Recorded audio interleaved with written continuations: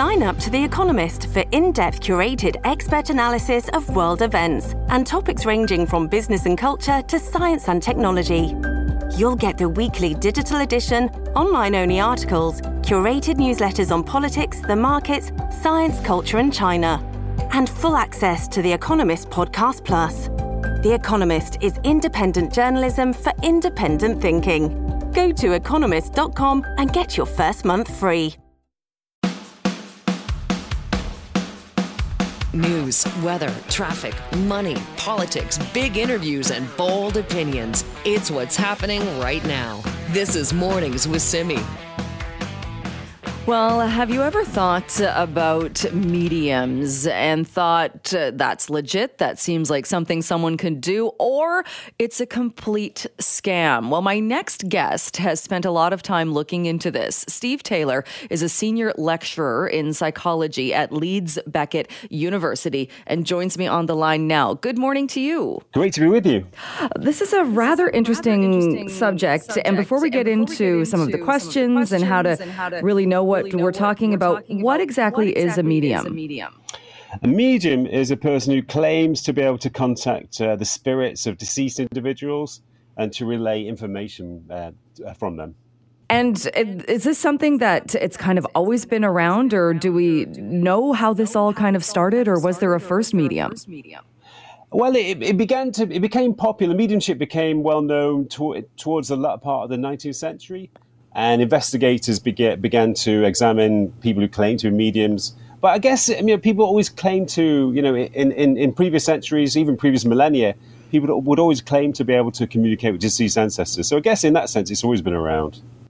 So there would be a lot of skeptics and people thinking, this doesn't really seem all that legit. How do you know that somebody is actually a medium and that is what is happening?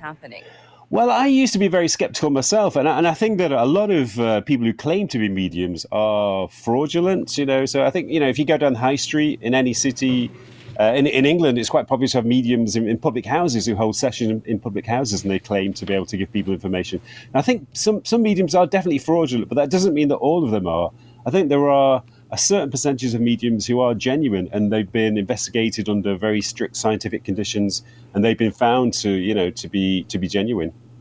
A couple of examples I was looking into, and I know that you have studied and looked at. One involves a chess game, which I found rather very interesting. Robert Rollins, who organized a chess match between a deceased grandmaster and a living grandmaster. And did that kind of help? Was that an example of showing there was nothing really else to explain it? He had to be legit? Yeah, it was for me. This is one of the cases which I think is incredibly convincing. And, anybody who looks into this case in detail will find it very difficult to explain away in terms of any other factors. So yeah, certainly for me, it was a very interesting and significant case.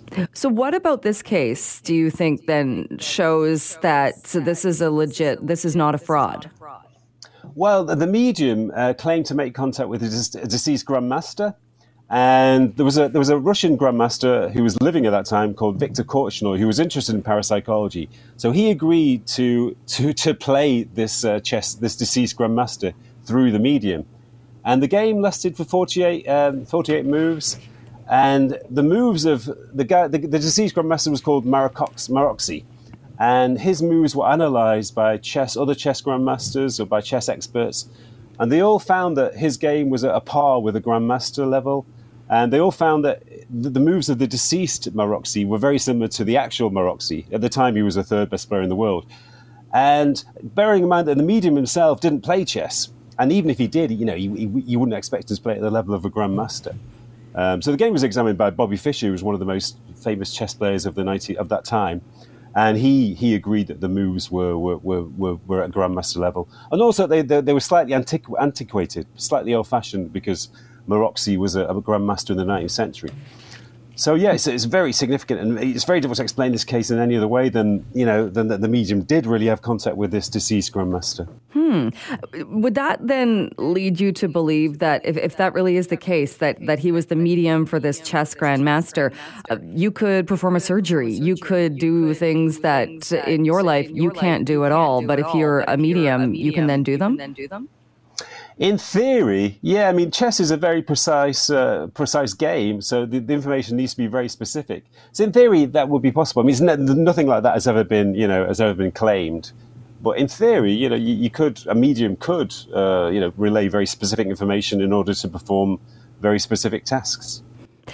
So with these examples where there's no other explanation, and the chess game is a great one, where there's no other explanation perhaps as to how this would happen, does it lead you then to know why some people are mediums and some aren't, or what's actually happening there? Well, it is very difficult to explain away, and a skeptic would find it very difficult to believe that some people are able to contact or communicate with deceased people. But I think that is the only explanation. I mean, I used to be skeptical about the idea of life after death, but evidence like this convinces me that there may be some form of life after death. And as I say, there have also been very specific, very scientific experiments performed with high-level mediums, which have had very positive results. So for me, I am completely open-minded, and I do believe in the idea that it is possible to make contact with deceased individuals. So in effect, I believe in life after death based on this evidence. When you say some kind of life after death, though, are you talking about and to use the chess example, the Grand Master of chess is hovering above and controlling this person, or it's an energy or something else that's kind of inexplicable? It's very difficult. It's very difficult to comprehend, but there does seem to be a very real possibility that we retain our individuality, at least for a certain amount of time after we die, in the physical sense. So yeah, in a sense, this Grandmaster does still exist in some realm or some domain that we can't understand or that we can't have access to in our normal state. And so do you find then, even like you said, you yourself, you were a skeptic at one point. When you have more and more evidence and cases like this, is it kind of winning over the skeptics, or at least opening people's minds to the possibility? I think so, yeah. I think more academics are becoming open to the possibility of some form of life after death. Not just based on mediumship, but also there's a lot of evidence from reincarnation. There are many cases of young children who report very specific details of claimed previous lives. And investigators have examined them in great detail and found that the information is too specific to be fraudulent or to be guesswork. So and there's also lots of instances of after-death communications, which is when people claim to have made contact with people who they've lost, deceased loved ones. So there's actually a lot of different kinds of evidence from different sources. And are you continuing to look at this or study this, or what would you like to look into more, or kind of what questions does this raise for you? Well, I mean, I collect examples of what are called after-death communications, and it's actually 70% of people who lose their loved ones or people close to them claim to have made contact with them in some form, whether it's through hearing their voices, through smelling very specific things, or whether it's a kind of a vision of them, perhaps in a dream. And in some cases, the deceased individuals, they relay specific information. They give people warnings, all of which is later found out to be true. So my particular avenue of research is these after-death communications. It is very, very interesting. Dr. Taylor, we'll leave it there for today, though. Thank you so much for your time. You're welcome. This is Mornings with Simi. It is time once again to check in with Rob Shaw, political correspondent for Czech News. Good morning to you. Good morning, Jill.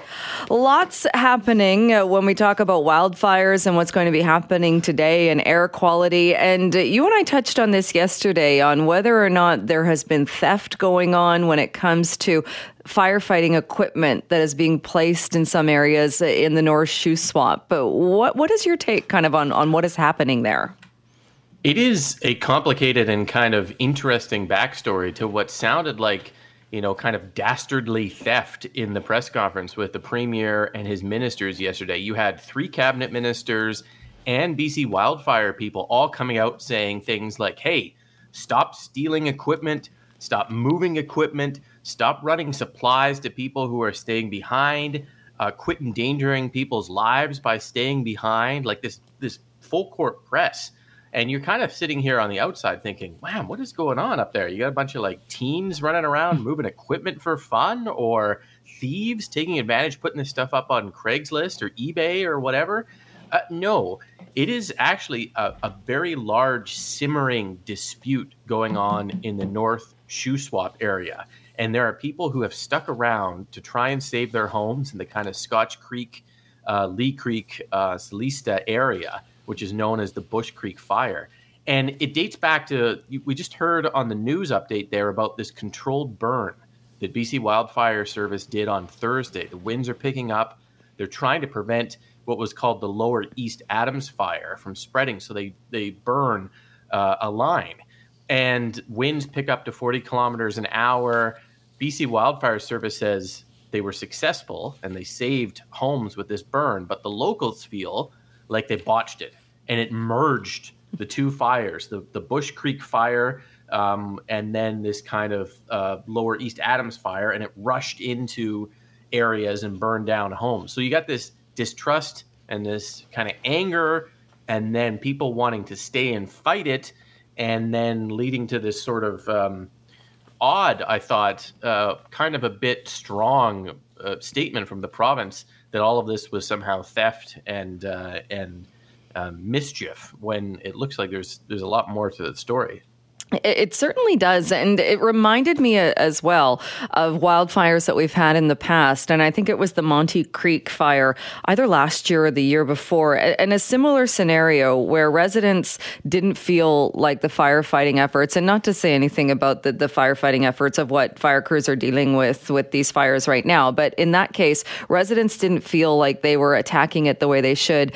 They said that because they lived there and they'd lived there all of their lives, they knew better and they stayed behind to save their homes.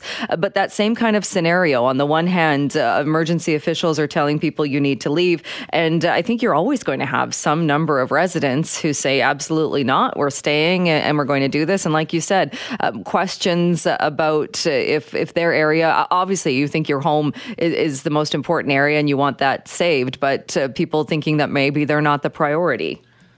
You're absolutely right. It happens every firefighting year.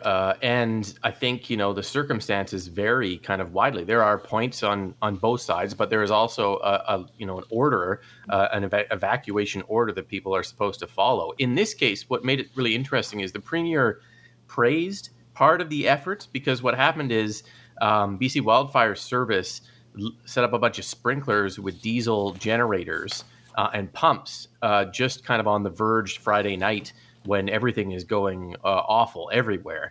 And they leave because the evacuation order is under effect. And some of these people have boats. They're on the Shuswap.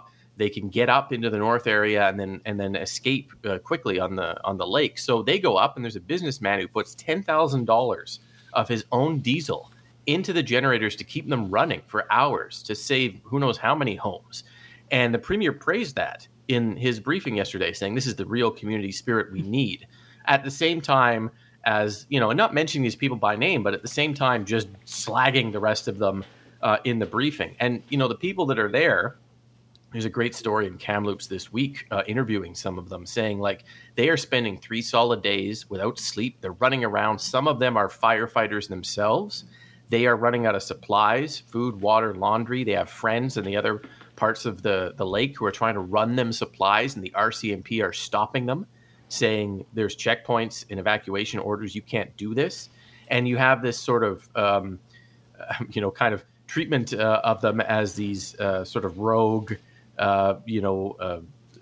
folks who need to be prevented from the area when, there is an evacuation order. But they are out there fighting fires where they don't see Wildfire Service doing it. And that tension comes up again and again every year. The Wildfire Service describes it as putting their people at risk, because eventually it might have to help evacuate those who stay behind. Those who stay behind say it's saving their homes. And, that it's much more complex than the way the government and the ministers and the Wildfire Service described it yesterday. Continuing now with The View from Victoria with Rob Shaw, political correspondent with Czech News. Rob, we were talking about people who have stayed behind, and you mentioned that convoy of people in boats trying to get supplies to others, and we're going to check in with one of the reporters on the ground there a bit later on as well. But I'm curious now your thoughts or what we know about the state of emergency and the travel ban / order and confusion about that. Yeah, we talked about this yesterday, how it's kind of a little bit like COVID when they put in different bans and people come up with different permutations of how this might work. Well, what if it's my basement suite and I'm renting it on Airbnb?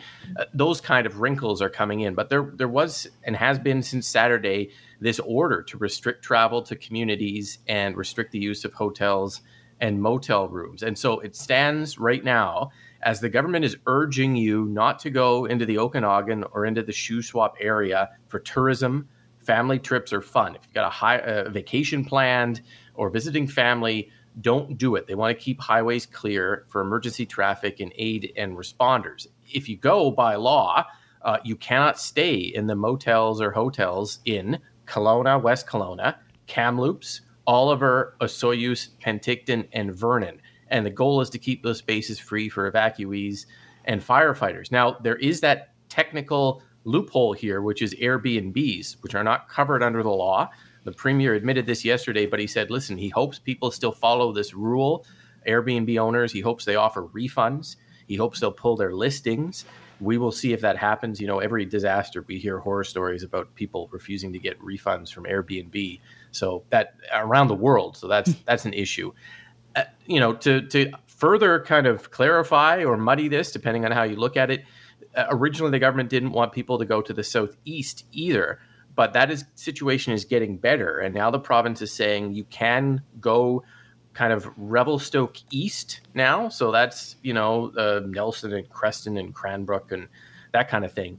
The proviso being you need to check fire conditions before you go, because a little bit of lightning and a little bit of wind and boom, things change quickly. And so that's the current situation. It's a bit confusing, but it is sort of an evolving reality of the orders that came in on Saturday.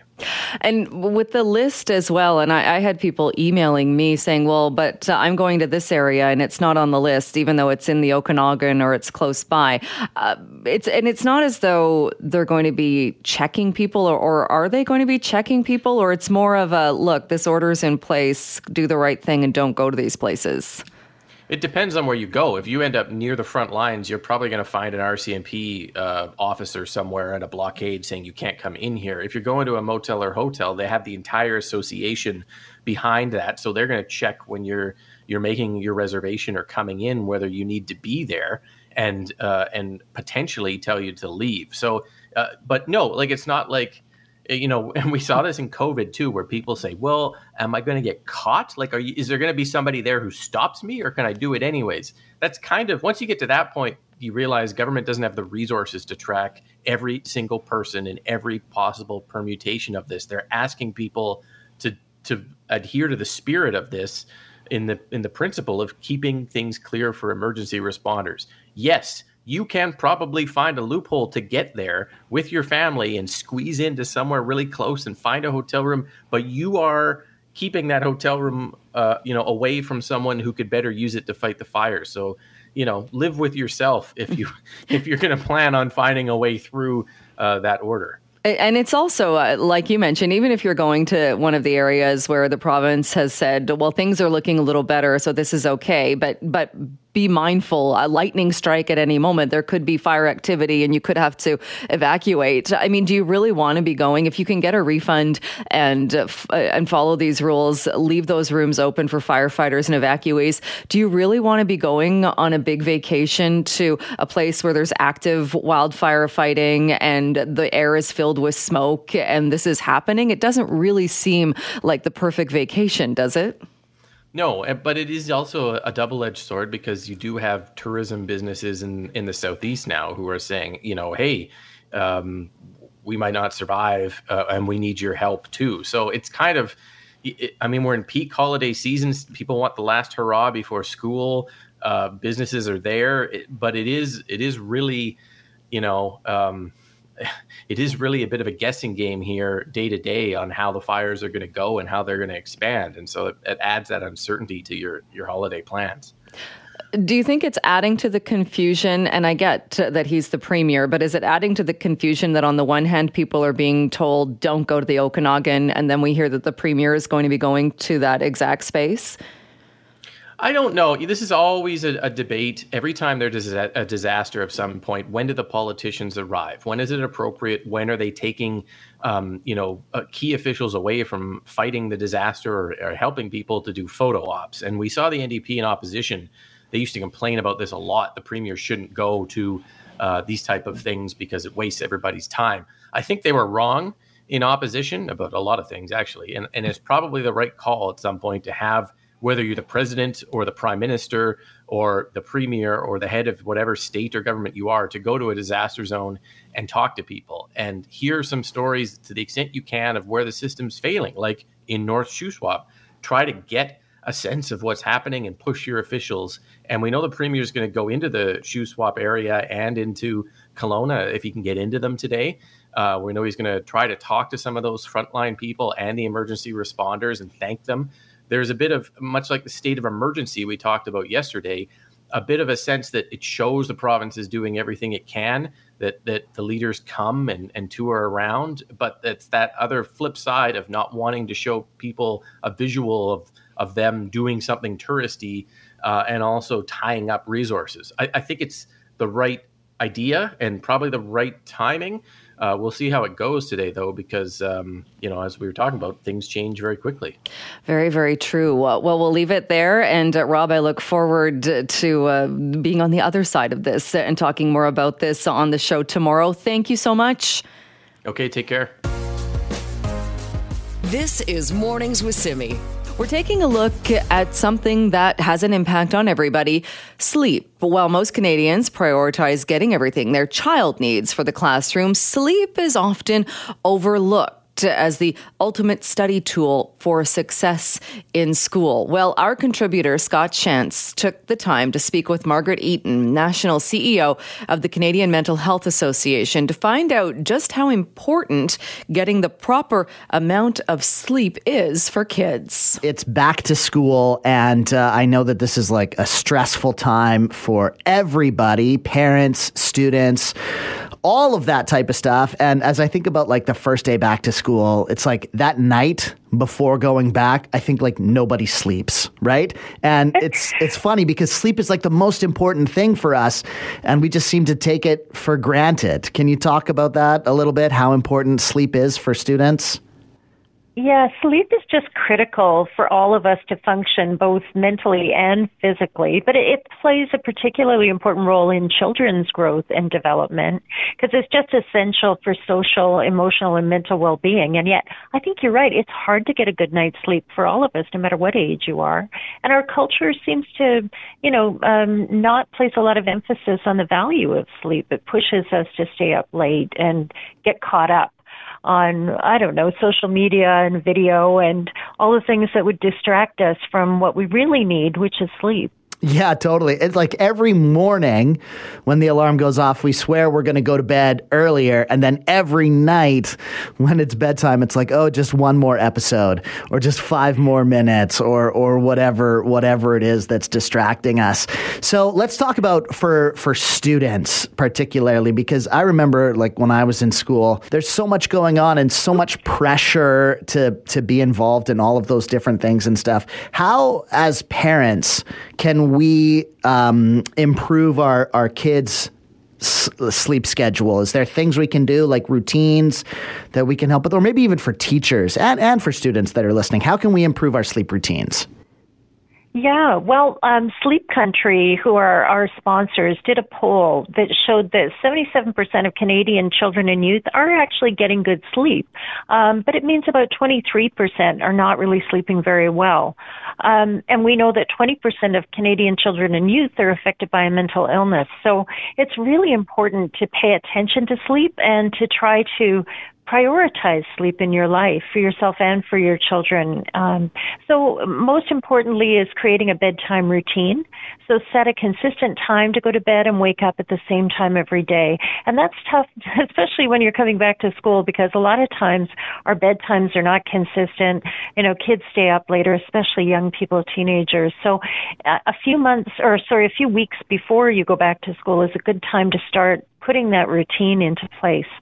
It's also good to wind down before you get into bed, read a book, have a warm bath or a shower, and if you can, reduce screen time. And we suggest turning off the screen between half an hour and 45 minutes before you want to turn out your light, just because the technology keeps your mind running and active, and it really interferes with sleep. Finally, we say set up a good sleep environment. So a relaxing environment is really conducive to falling and staying asleep. So ensure that your child or teen has a comfortable bed and a dark, quiet room and a cool room as well. Temperature makes a difference too. So create a cozy space. I want to come back to what Sleep Country is doing because it's a really cool thing. So I'll come back to that in a sec. But I think I'm glad that we're talking about the mental health aspect of this because it's like such a thing now. And I'm so glad that we're aware of it and talking about it and trying to, get a hold of it, do something for not just our kids, but for ourselves. And obviously sleep being such a big part and stuff. Can you talk about the difference between just being tired and actually like having your mental health affected? Like what can parents watch for? How can you tell the difference between I'm just feeling tired, I need a better sleep, or like I'm starting to feel like not myself? Yeah, that is such a good point. Because sleep is important in maintaining our mental health, but it can also be a symptom that things are going wrong. So, for example, children and youth who are not getting enough sleep will find that their performance in school is impaired. They'll find that they're waking up groggy. They're falling asleep during the day can sometimes be an issue. And you'll also see things like a rise in anxiety amongst kids that aren't getting good sleep. And in fact, if you're not getting enough sleep, it can also be a sign that your child is suffering from anxiety or has some fears. And so opening up a conversation and a dialogue about sleep can also be a means of opening up a conversation about mental health. Something like sleeping too much can also be a symptom of depression. We can see that in teenagers in particular.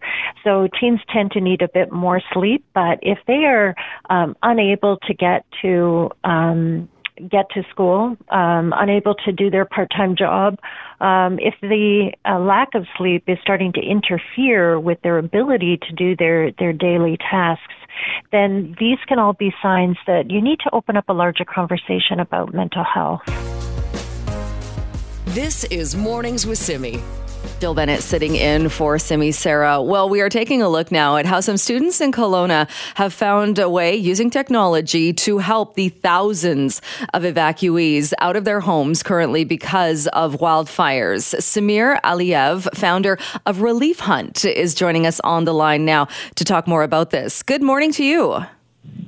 Good morning, Jill. How's it going? Very, very well. Thanks so much for taking some time.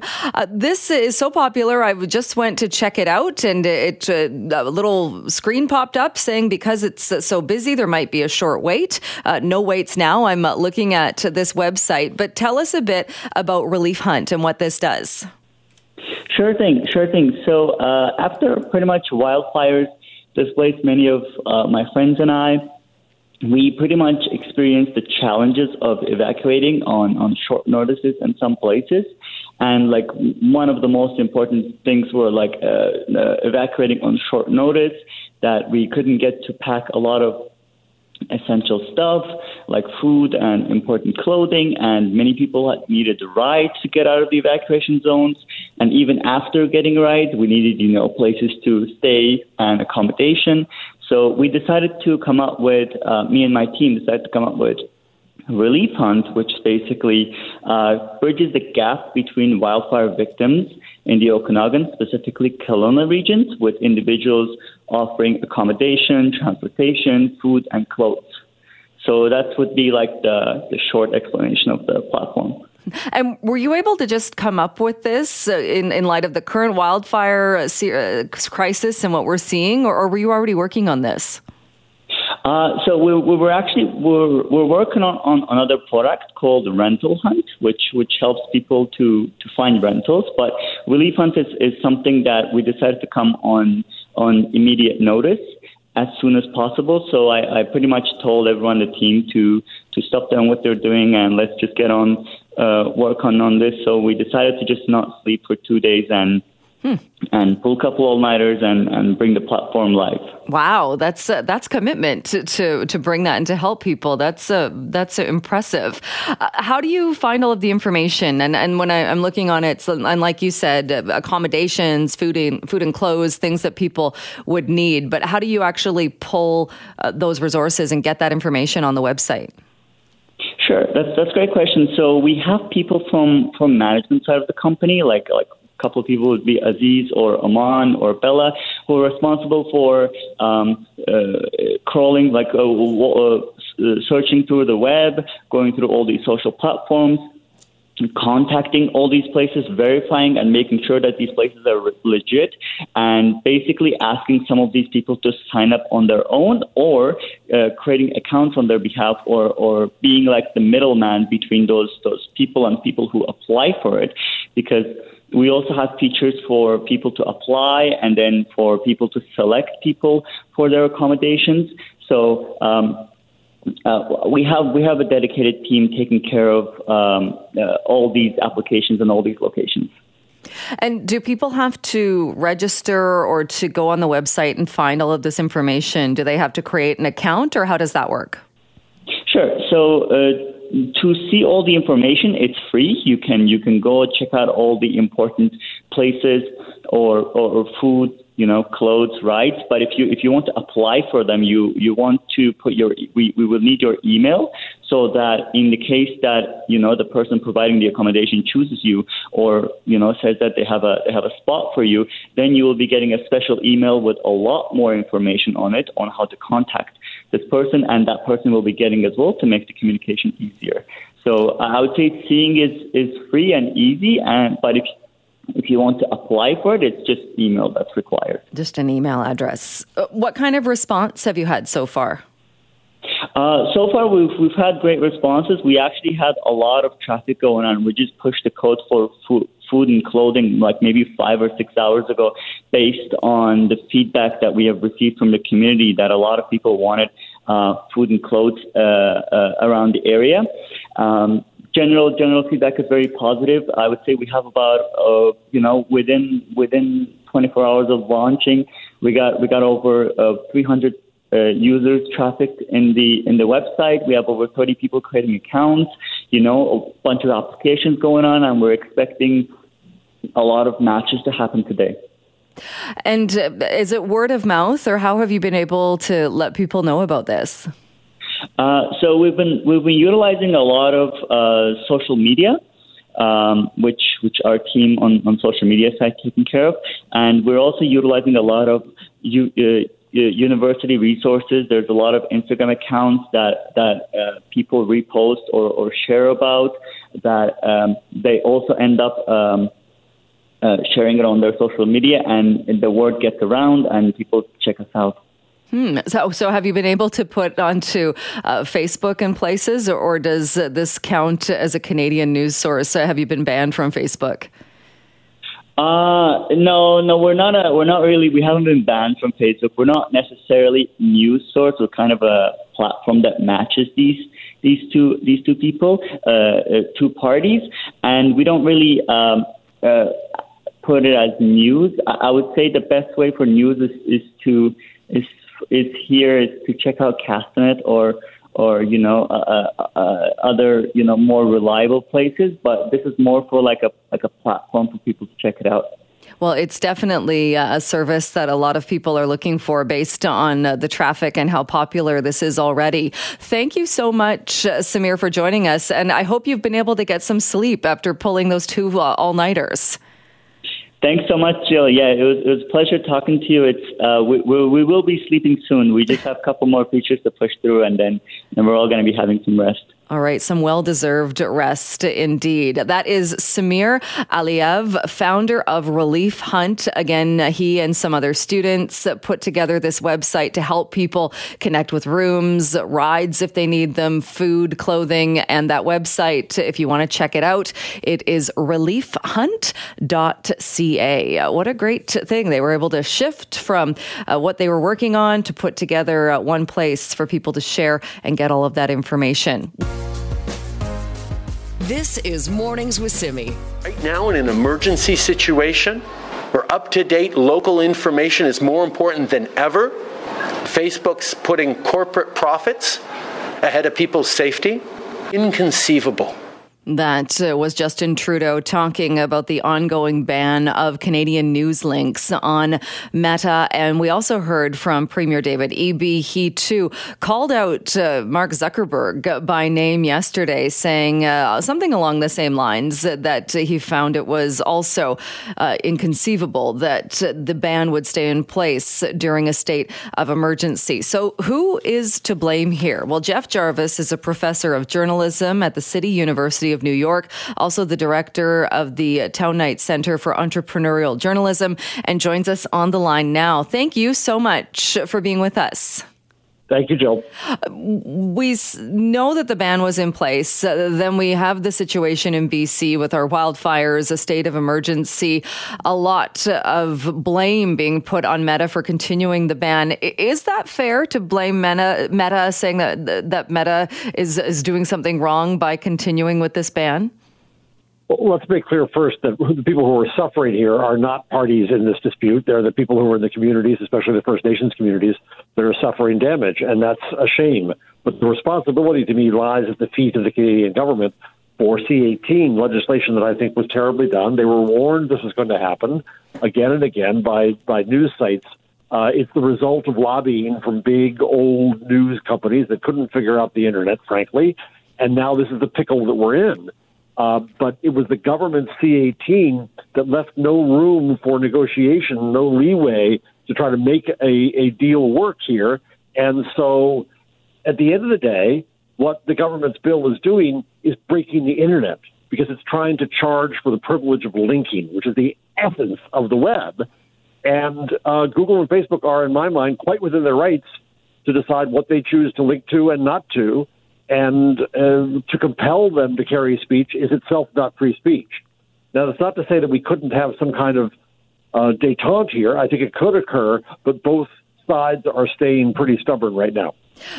Is part of the problem as well, and there are several flaws with Bill C-18, but is it not also that it was unclear if news agencies or platforms were going to be paying for links? There was no actual number. It wasn't clear what that cost would be, if that cost would change. So how would the government have ever thought that a company would agree to that? Amen. That's exactly the problem. What I've heard, I watched Google's testimony before the Senate when they got called on the carpet, and a lot of the problem here is there's no cap. It could go anywhere. Problem one. Problem two, a lot of this money is going to go to the bottom lines of the hedge funds who own some of the companies and investors who own some of the other big companies. Problem three is that, again, there was no opportunity for negotiation. Google has been willing to negotiate. But, here's my fear, is that between Australia, where Facebook briefly took down links, and now Canada, where Facebook took down links to news, Facebook's probably saying, their life is a lot easier without news. News causes controversy. It causes this kind of lobbying. They're better off with parties and puppies again. Well, and that kind of also points to something else that looking at the way the Prime Minister of Canada, the way that our Premier in BC have been calling out these companies, you would think that these companies, that this was the only place for people to access news and to access up-to-date information, especially right now in the wildfire situation in BC with the state of emergency. I mean, that's simply not the case. There are many, many ways for people to access news outside of Facebook. You make such insightful points, and you're so right. The irony of this is that the publishers insisted that the value lay entirely in their headlines and their content, and how dare you link to us and quote it without paying us. And they said your links are valueless. Well, now they're realizing just how valuable the links are, and now they're screaming like stuck pigs. And so we see that there's a market value for this that should be the subject of negotiation, but it's not. And the other point you make, which is really valid, is that people know they can go to your station or CBC or the local newspaper directly. We have a web. And then secondly, people can post information without links still on Facebook and Twitter and so on. And so I believe that news organizations should be going directly to their users where they are. And rather than just trying to drive traffic back to their sites to go to your prime minister's point about greed, that's a greedy way to do things, rather than just saying we're going to share the most important information right here, right now, wherever we are, whatever platform we can get you on. That would be a better way to share the news, especially in an emergency. When you mentioned Australia and what happened when Meta took links off in Australia for an amount of time and then brought them back, did something change there, or is that something you think that Canada could do something similar? No, the difference is that in Australia, the law never took effect. Basically, what happened was that before it took effect, the platform said, well, we can negotiate other means, and they got paid, and then the law was never triggered. Now, there's still problems, a lot of problems in Australia. The money is going, in a great measure, to Rupert Murdoch. There's no accountability for whether it actually goes to the journalism. Does it just go to Murdoch's bottom line? There are a lot of other issues, but there's at least peace in Australia. In Spain, some years ago, when they were doing something similar to this, Google News pulled out of Spain, and news sites there lost about 20% of their traffic for years until they finally met some peace recently. So, my bigger fear here is that, again, Facebook could say we really don't need news. Their news was 3 to 4% of their traffic. Google, I think, has said is less than 6%. So at some point, do the platforms say, to heck with it? And we heard Jeff Elgie is a wonderful innovator in Canadian journalism at the site Village Media. He's been writing about this on LinkedIn, where he's talking about losing half his traffic. Yet, what he hopes is that this is going to force the government to, in one way or another, negotiate, to amend C-18, to try to fix this in regulation, to do something so that parties can come together and figure this out. Well, hopefully that is something that happens in the near future. Professor Jeff Jarvis, we'll leave it there for this morning, but thank you so much for joining us. Thank you so much. This is Mornings with Simi. Taking a look at what is happening in the Shuswap region of the province, and some hope last night as there was some rain in that area. But there is still a lot of confusion, and this is about evacuees, about some homes that are cut off from the rest of the community, and growing frustration with the lack of supplies and what some residents say is a lack of communication. Alyssa Carpenter is a reporter with Global Calgary and is joining us on the line now with the very latest. Alyssa, thank you so much for being here. Thanks, Jill, for having me. So what's the situation there now? I understand a bit of hope, a bit of a change in the weather. How are things looking? Yeah, absolutely. It rained a little bit overnight and, enough to sort of wet the road and cool things off. Not a big downpour, not enough that it's going to douse these fires, but it certainly has cleared out the sky. That means better visibility. That means they can get water bombers in the air, hopefully, because the visibility has improved. It's easier to see and breathe today. It doesn't taste and smell smoky like it has in the past few days. And it's also doing a lot, I think, just to lift people's spirits to see that little bit of rain has fallen. Maybe there's a reprieve on the way. And when you talk about lifting their spirits, I understand there are some residents who are talking about feeling a bit abandoned. And we've also been seeing that Good Samaritan convoy trying to get supplies to people. A few hiccups there. What's happening with that? Yeah, absolutely. So we have been hearing for days, probably the last 4 or 5 days since I arrived here, that people, particularly in North Shuswap, are feeling abandoned by authorities. They feel like, there are a lot of wildland firefighters on that fire, but not in these specific small communities, Anglemont, Scotch Creek, Lee Creek, for example. And so just in the last few days, Anglemont has lost its water treatment plant. They need potable water. They're not on an alert zone, so they are actually allowed to come and go, but there are so many roadblocks in between the communities, they really can't get out by car to get supplies. So yesterday there was this huge mobilization across the lake in Blind Bay of private boats who said, if you get the supplies to us, we'll take them across the water to Anglemont. Cisco Foods donated a truck full of goods that was to arrive. And about 15 minutes before it was arrived at the muster point to be loaded onto the boat, the RCMP came and said, I'm sorry, That truck is not coming. It was diverted, eventually ended up in Vernon, and those donations that were supposed to go for Shuswap residents ended up going to Okanagan evacuees. Which I'm guessing the Samaritans and those that were organizing the convoy and the residents who are running out of things like diesel and drinking water, that was not what they were looking forward to. No, it was a disappointing setback. We know that a number of people got in their own boats and said, hey, we're taking water across anyway. We do know of 2 boats at least that were pulled off the water and ticketed for disobeying orders. The reason they couldn't do it by boat was because that means you can't put water bombers up if the skies were to clear out. Now, in this case, throughout that entire time, it was too smoky to have sent up aircraft anyway, so they really felt like, we were just trying to mobilize and do something as a community, and getting pushback from those making the rules and those who unfortunately were just enforcing them and had to be the bearer of bad news. Tense situation, stressful, I'm sure, for everybody. And Alyssa, I understand too, this is also the area, the Bush Creek East Wildfire, the Lower East Adams Lake fire, that kind of combined into that one fire. What's the situation with sprinklers that are either being stolen or moved, and the issue with that?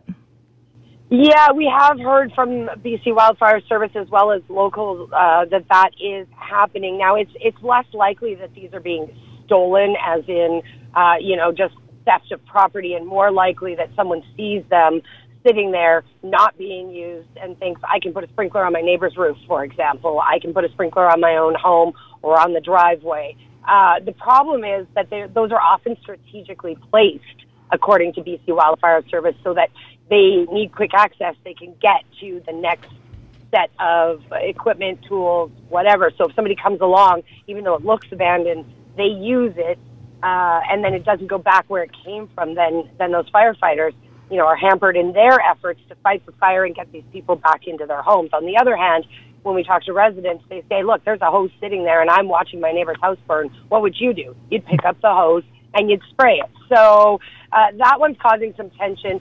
BC Wildfire Service called it theft. I would say, from what I've seen on the ground here, they were more like borrowed than stolen. And have there been properties lost in that area, or do residents know kind of the numbers or the damage at this point? Yeah, we've been told widespread devastation by the ministry and by BC Wildfire Services. They haven't given us any exact numbers yet, just like the situation in the Okanagan. Until these fires are under control, then they'll be able to go in and sort of assess the damages. But right now it still remains an active situation and kind of an all-hands-on-deck situation. Alyssa Carpenter, thank you so much. I know you're very busy getting to the bottom of all of this, so thank you so much for your time this morning. You bet, Jill. Thanks so much. That is Alyssa Carpenter, Global News Calgary reporter. This is Mornings with Simi.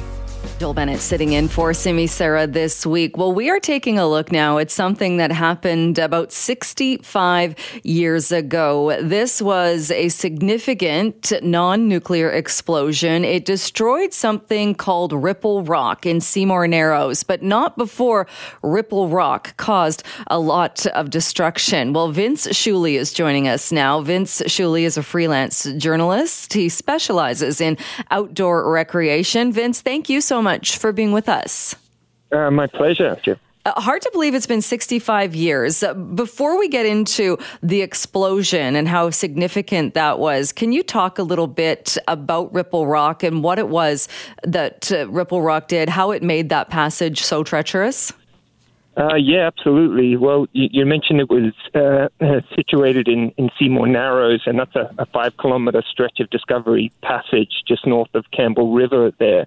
And in Seymour Narrows, Ripple Rock was this massive underwater mountain, and it had 2 peaks. And at low tide, these peaks would just hover a little bit below the surface. And what this is it created these very dangerous eddies, and that made navigation by boat through that passage very, very difficult. And it was Captain George Vancouver himself who described that passage as one of the vilest stretches of water in the world, actually.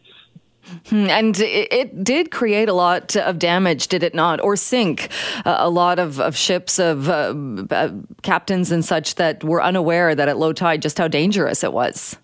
Yeah, that's right. It took its first victim in 1875. That was an old side wheel steam paddler. And between 1875 and when they removed the rock, 114 people lost their lives, and that was through like over 100 vessels of all kinds of sizes. And so do we know why it wasn't better known in that after a few vessels were lost and we saw that this part of the Narrows was so dangerous, it seems like word didn't really get out?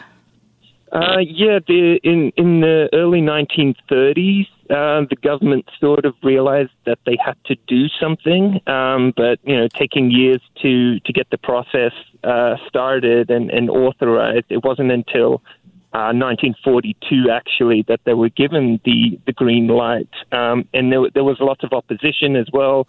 Some of the locals there thought Ripple Rock would be the perfect sort of foundation for a railway bridge over to the mainland. Of course, that never happened. It wasn't until the 40s that they actually started making moves on removing it. And I understand the initial attempts at doing that did not go all that well. No, they attempted first with these floating drill barges and basically tried to anchor these barges down with like massive concrete weights, connected to steel cables. And then they basically tried to, from this drill barge, drill into the top of the rock and then feed in explosives and then just blow it up bit by bit. And that didn't work because the water was too rough. And they tried again with the floating barge by suspending cables across the entirety of Seymour Narrows. But again, the water was too rough, so they had to abandon the drill barge idea. And so they abandoned that idea. They realized that wasn't going to work. But I would imagine these rocks, this underwater mountain, was still causing a lot of troubles. So at what point did they start talking about or discussing the idea of an explosion? The Canadian National Research Council got involved after those two drill barge attempts. The council started putting its minds together, and they were thinking, okay, we're trying it from the top, but we're at the mercy of these waters. But maybe if we came at it from underneath, we wouldn't have to deal with those turbulent waters. So they basically started on nearby Maud Island, which is like a tiny island off the west coast of Quadra, and they sunk a shaft 174 meters deep, like straight down on that island.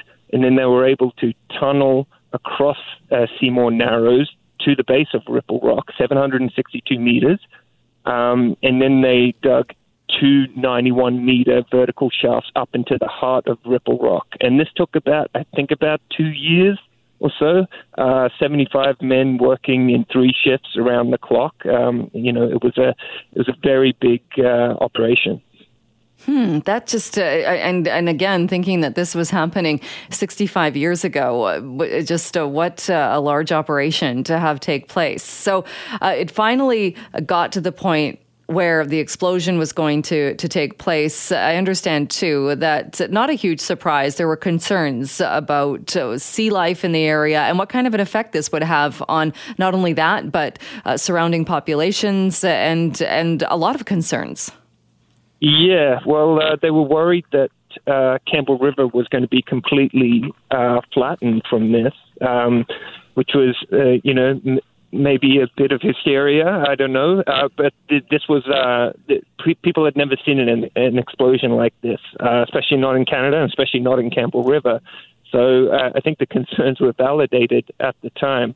But they did tell all the surrounding communities, open your windows because the shock blast might break them. There were concerns over, sea life as well. Apparently, all of the sea mammals in the area that were spotted before the blast were accounted for after the blast. I can't speak for the accuracy of that 65 years ago. But one of the big things they were worried about was causing a tsunami that would reach as far as the coast of Japan. And I don't think the tsunami quite made it out of the harbor. I think it got to about 7.5 meters high and then dissipated rather quick. But even the fact that there was a tsunami created by this is pretty impressive. Yeah, well, it was a lot of explosives went into the heart of Ripple Rock because the investment that they made into this tunneling, they spent a lot of money and resources and manpower and risk getting it in there. So they wanted to make sure that they only had to blow it up once.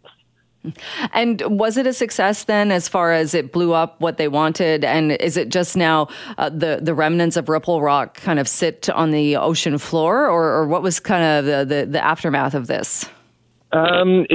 It threw up hundreds of tons of water and rock into the air. So quite a bit of it I'm sure sits at the bottom of Simo Narrows as debris, but a lot of it would have been vaporized as well in the explosion. And in the effect today is basically these two underwater peaks of Ripple Rock have been cut down by somewhere between like 30 to 40 meters. So now you can, these big Alaskan cruise ships that cruise through Discovery Passage can go at, but they still go at high tide. They don't risk it at low tide, but the size of vessels that can safely navigate through there is quite large now. Is it still considered a pretty big feat as far as, even though it was 65 years ago, it's not like this is something that we've seen repeats of this? No, absolutely. It's quite a unique engineering challenge, and like all engineering challenges, it takes a few goes to figure out how to best tackle it. But I think it's a great example of like minds coming together, and accomplishing something that was like very, very difficult, and for so many decades, people didn't know how to tackle this problem and how to stop Ripple Rock sinking ships. But it had experts coming from as far as the UK who were like atomic explosion experts. They came over to monitor the effects of this blast. So it wasn't just the first televised live event by the CBC. It had a lot of international attention to it as well. Well, it is a very interesting story. Again, 65 years ago. Vince Schuele, we'll leave it there for today. Thank you so much for joining us. You're welcome. Thank you very much.